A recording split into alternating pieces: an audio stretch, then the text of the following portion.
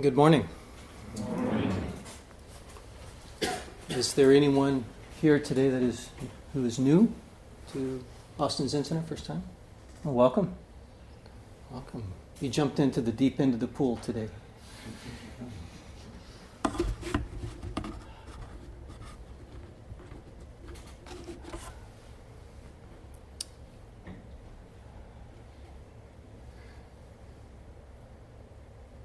So what I'd like to talk about today is the practice of renunciation. And before I get too far, I just want to say that sometimes my voice will fade a little bit, so if you're in the back and you can't hear me, just if you'll give the universal signal, I'll try to increase my volume. So renunciation is really at the heart of our practice, of Zen practice. We often don't think of it that way. We often want to think of it as more in the classical tradition of ordaining as a priest or as a monk and going into a monastery and leaving the world.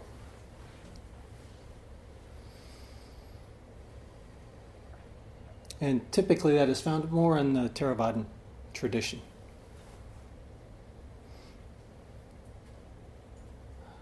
While people do ordain as priests and go into a monastery, it's usually for a short, not too long of a period of time. The amount of time people spend in a monastery doesn't tend to be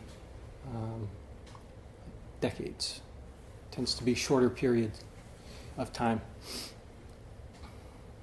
Which is why in our tradition we have two different terms. So when we take lay ordination, the term for it is Zaike Tokido, which is staying home and attaining the way. This is to remain a householder, to ordain in that way, to take on the precepts as a practice, and to take the much harder path of being a householder and staying home or raising kids, having a career, and making that practice. The other term is Shuke Tokido, which is the priest ordination, leaving home and attaining the way. So in our school, typically, or in our lineage, in our specific lineage, the Suzuki Roshi lineage, if you ordain as a priest, it's typically expected at some point you're going to spend some time at Tassajara at the monastery.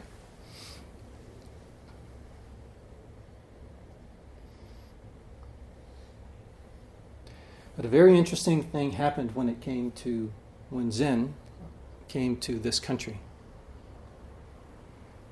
That both monks and lay people began doing the exact same practice, which I think is why Suzuki Roshi once observed to his students, well, you're not exactly monks and you're not exactly laymen. And the reason is, and I believe Reverend Koji can verify this, is when you're at the monastery and it's practice period, and everyone's sitting together, sitting zazen, there's no difference. There's no difference in the practice of what you are doing. The only way that you can tell the monk and the layman apart is that the monk tends to have a shaved head and is wearing the extra cloth. Other than that, the practice is the same.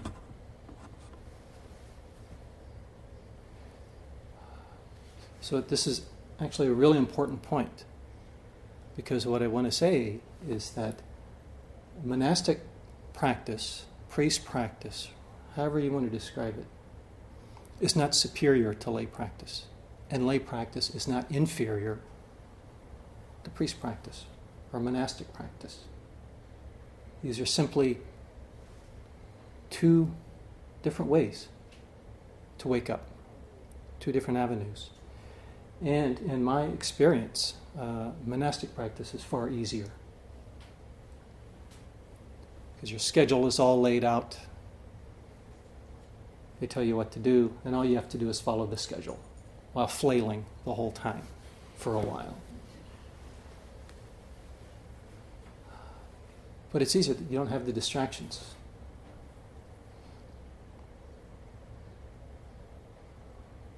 I didn't want to believe that at first until I moved from Tassajara to City Center in San Francisco and was completely overwhelmed with all of the distractions up there.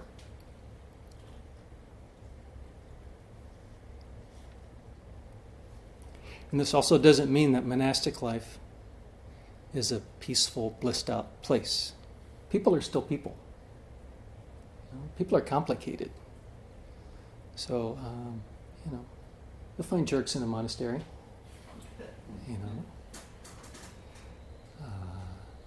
Just as you would anywhere else. So it's actually not an escape.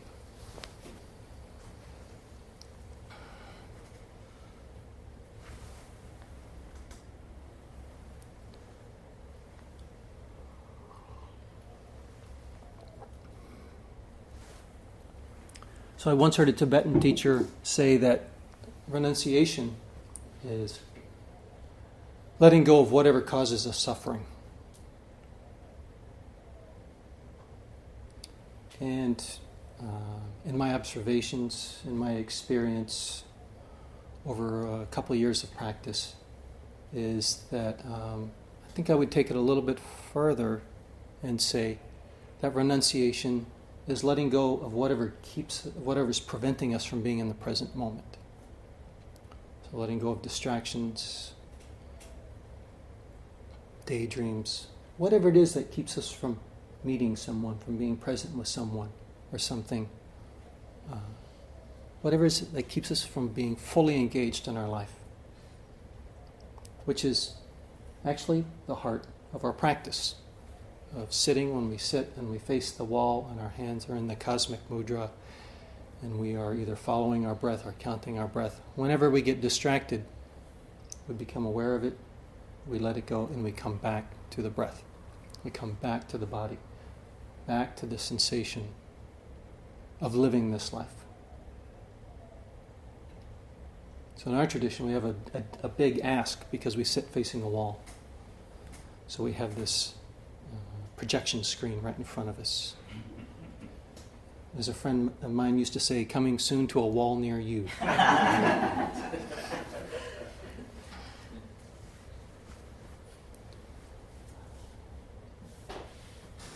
So renunciation is letting go of whatever takes us away from the present moment, is my experience, my interpretation. Take that with as much salt as you need. Because I'm not an authority on your life, right?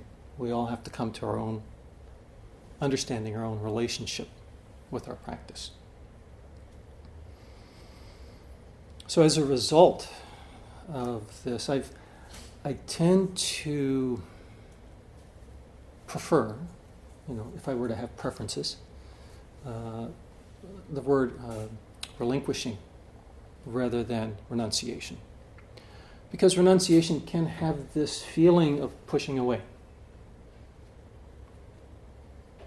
of not seeing what's happening, not taking in what's happening. And relinquishing is actually the act of letting go. And the root of the word, as some of you have heard me talk about root origins, is relinquere, which is Latin verb, to leave behind. Just a really sweet notion. To leave behind whatever keeps us from being in the present moment.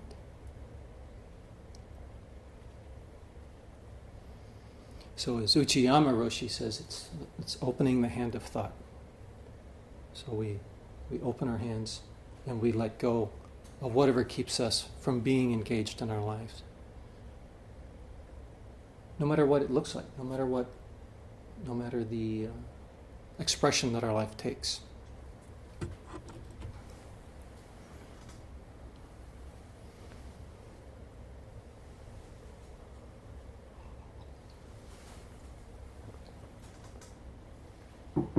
So one way that we can become aware of this, and often it shows up very quickly as soon as we begin sitting, is becoming aware of our stories, becoming aware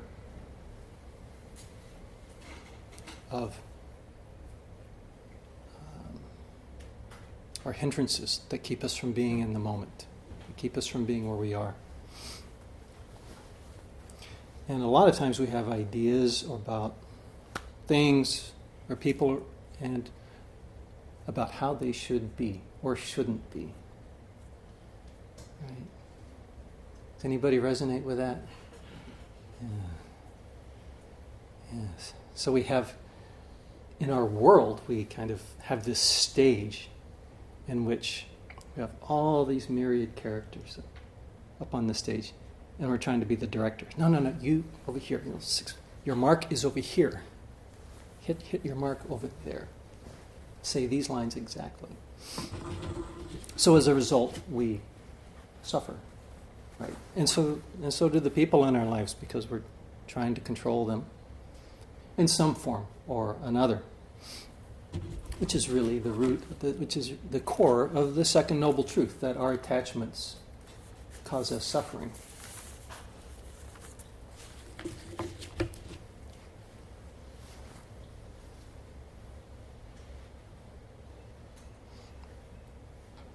I think I would even elaborate even a little further and say our over-attachments keep us suffering, because we do have attachments, but some are healthier than others.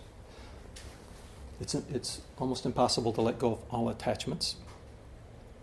But when we are attached to something to the exclusion of everything else, particularly the welfare of others, the welfare of our planet, causes a lot of trouble. It can really cause a lot of trouble. And this also applies to us. We have some completely irrational ideas about how we think we should be.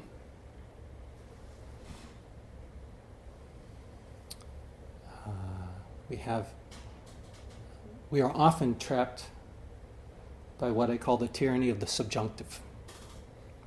So in grammar, the subjunctive is the mood or the tense of possibility. So we can say, oh, I wish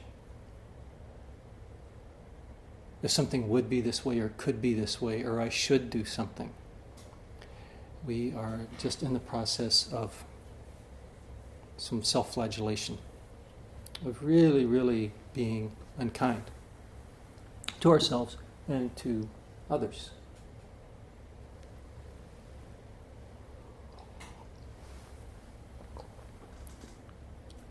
And in Texas, we have a particular form of the subjunctive that some of you know, are familiar with. It's what I call the double subjunctive.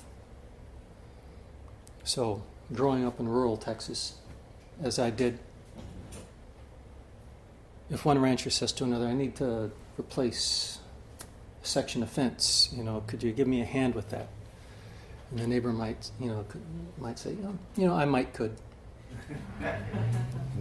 So instead of just saying probably,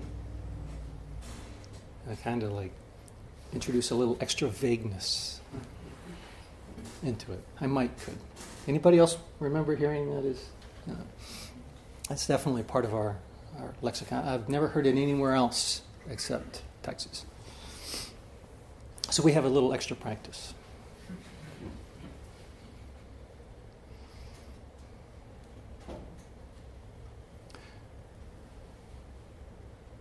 So how this often manifests itself is whenever we are having difficulty in practice. Right? We have these completely unrealistic expectations of ourselves about how we think we should be. I remember when I started out practicing at Austin Zen Center, and when I first started practicing, we were at the old West Avenue location, is that right? By the ACC Rio Grande. And I think I had been practicing maybe about 9 months or so. And I'd hit a wall, which often happens. Between 6 and 9 months, folks often hit a wall. And I remember sitting zazen. I was the doan, I was the timekeeper. And as I was sitting there, I thought, I'm so done with this. I'm completely over this.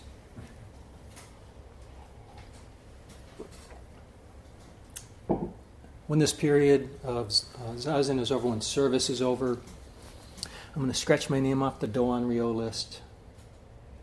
I'm going to go home and that's it. I'm done.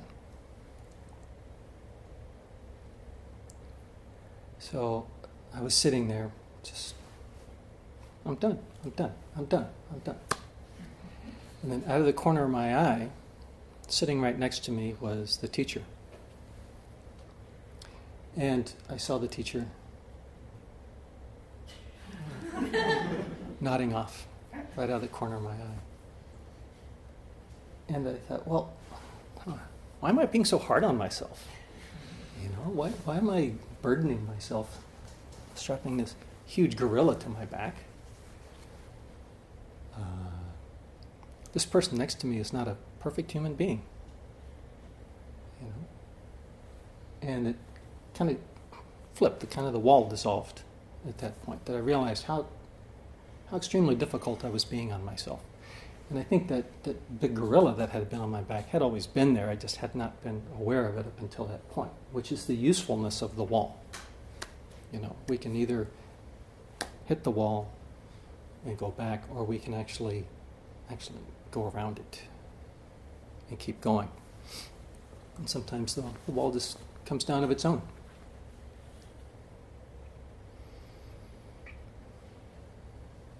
So this obviously involves letting go of expectations of ourselves and others, which Zenki Blanche Hartman, the founder of this temple, one of my mentors at San Francisco Zen Center, that was her definition of forgiveness, was letting go of expectations of others. So that can be a form of self-forgiveness as well, too, to let go of our self-expectations.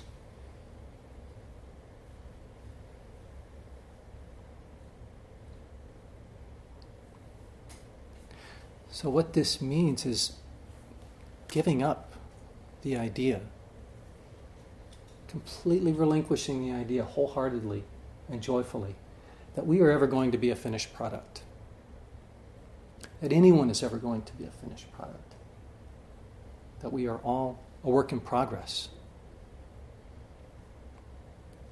And there is one teacher, if you'll pardon my French, who says, anybody who says they have their shit together is usually standing in it.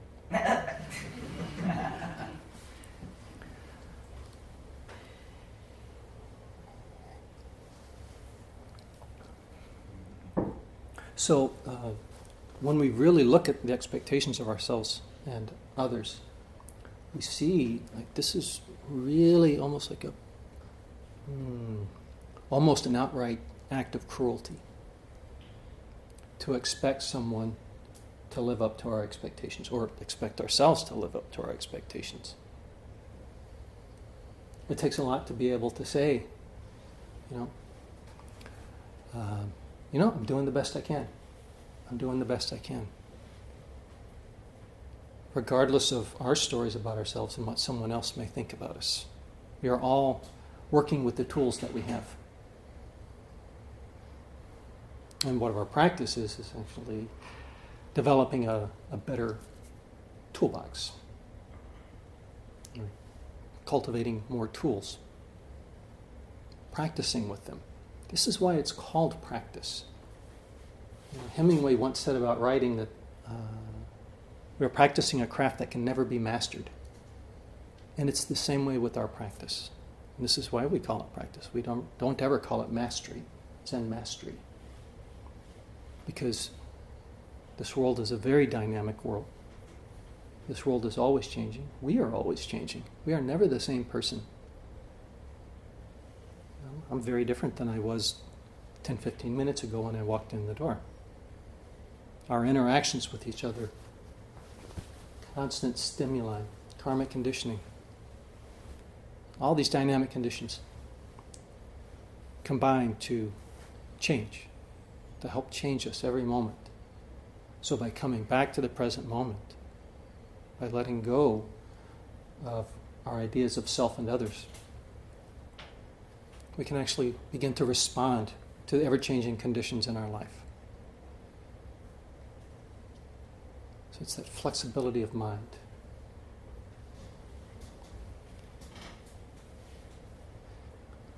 And that flexibility of mind, as I've quoted Uchiyama Roshi earlier, the hand is such a good metaphor for this, because if we want to pick something up, we really need this appendage, right? But sometimes it's really difficult to put things down after we have finished using them. It is difficult to let go a lot of times.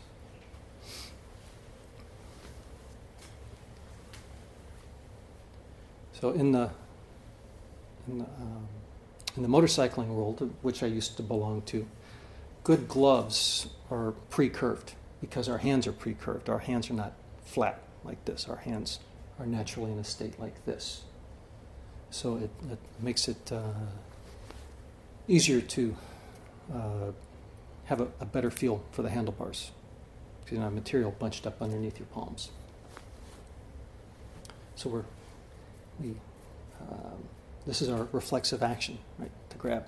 And when I was in shop class around 40 years ago, I remember they always told us, if you're working with electricity and you don't know if a wire is live, you touch it with the back of your hand, because it'll knock your hand away if the wire is live, if there's juice flowing.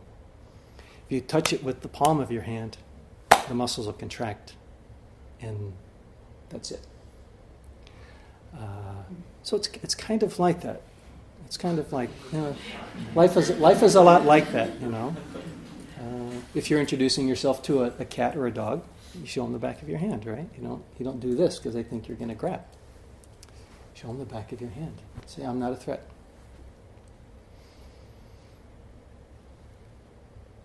So we can't help it. This is just what we do. This is what our mind does. It grasps.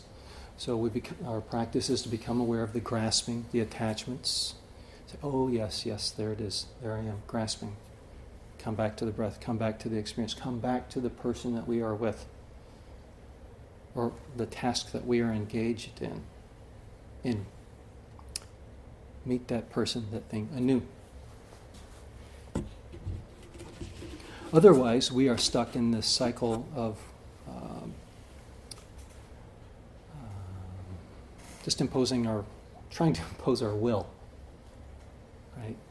The writer Anais Nin said, we don't see things as they are, we see things as we are. So this is when we're operating under old karmic conditioning. We see everything as we are. Letting go of that, being willing to come back to the moment, come back to the breath, come back to our experience is a profound act of kindness, of relinquishing our ideas, relinquishing our preferences, if only for a minute, if only for a few seconds. That in itself is a profound act of kindness to everyone, to all beings, everywhere.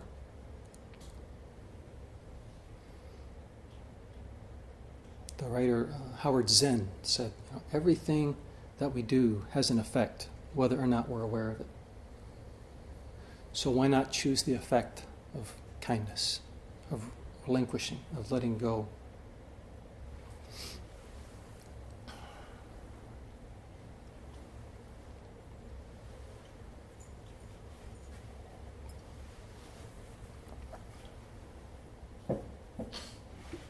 So we're sitting here, we've all mastered renunciation,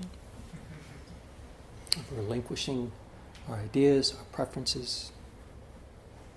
And there's one final thing that we have to give up, and that is renunciation.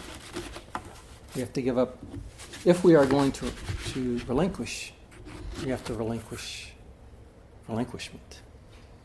We have to relinquish renunciation.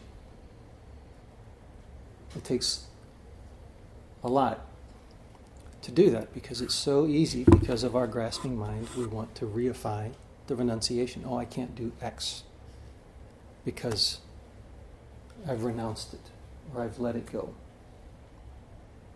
Only by relinquishing renunciation can we really respond. And there's, I was talking with someone earlier, and there's a really great story that points to this that some of you have heard. And it's these two monks are walking along, this young kid and this older monk.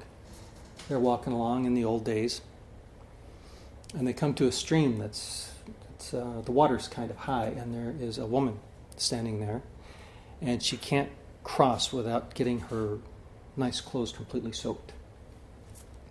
So the older monk picks her up, carries her across the stream, sets her down, and then the two monks continue on their way. So things are quiet for a while. And the young monk is kind of stewing. You know, he's got something stuck in his craw, as we used to say. And finally he says to the old monk, "How could you do that? How could you pick up that woman and take her across the way when you know that we are not allowed to touch women?" Because they had taken the Vinaya precepts. And the old monk said, "Well, I put her down after we crossed the stream. Why are you still carrying her?" So that is relinquishing renunciation. Right? Being able to respond to what is needed without the ideas of renunciation. And first, we're like the young monk. It takes us a while to kind of get it, and we need a few years of seasoning for that to happen, and being tempered in the fire. And then after a while, oh, yes, okay, I let go of that as well too. So without preferences for renunciation or relinquishing either, then we are really able to meet the world. Then we see things as they are. And we see people as they are. We meet people. We can never know who people are. We can never know who things are. But we can see things for who they are and meet people for who they are. Or however they express themselves. It's not our job to judge that. Our job is just to show up and pay attention.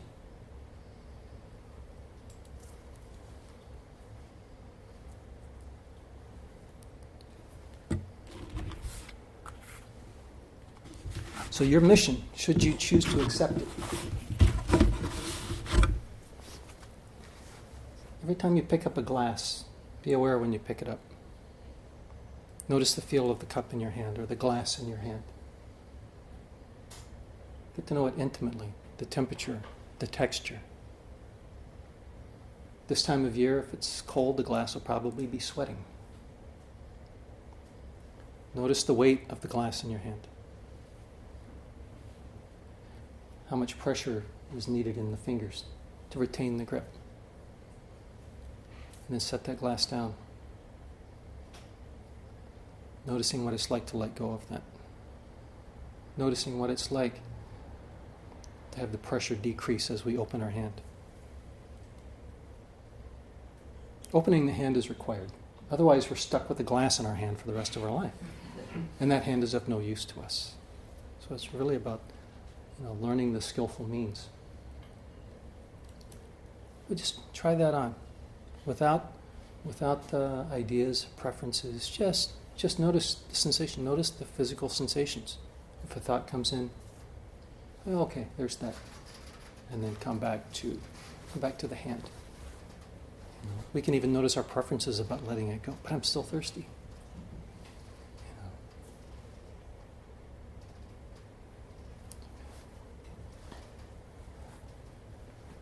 Well, thank you all very much for being here today, for your presence, for your practice, for your attention.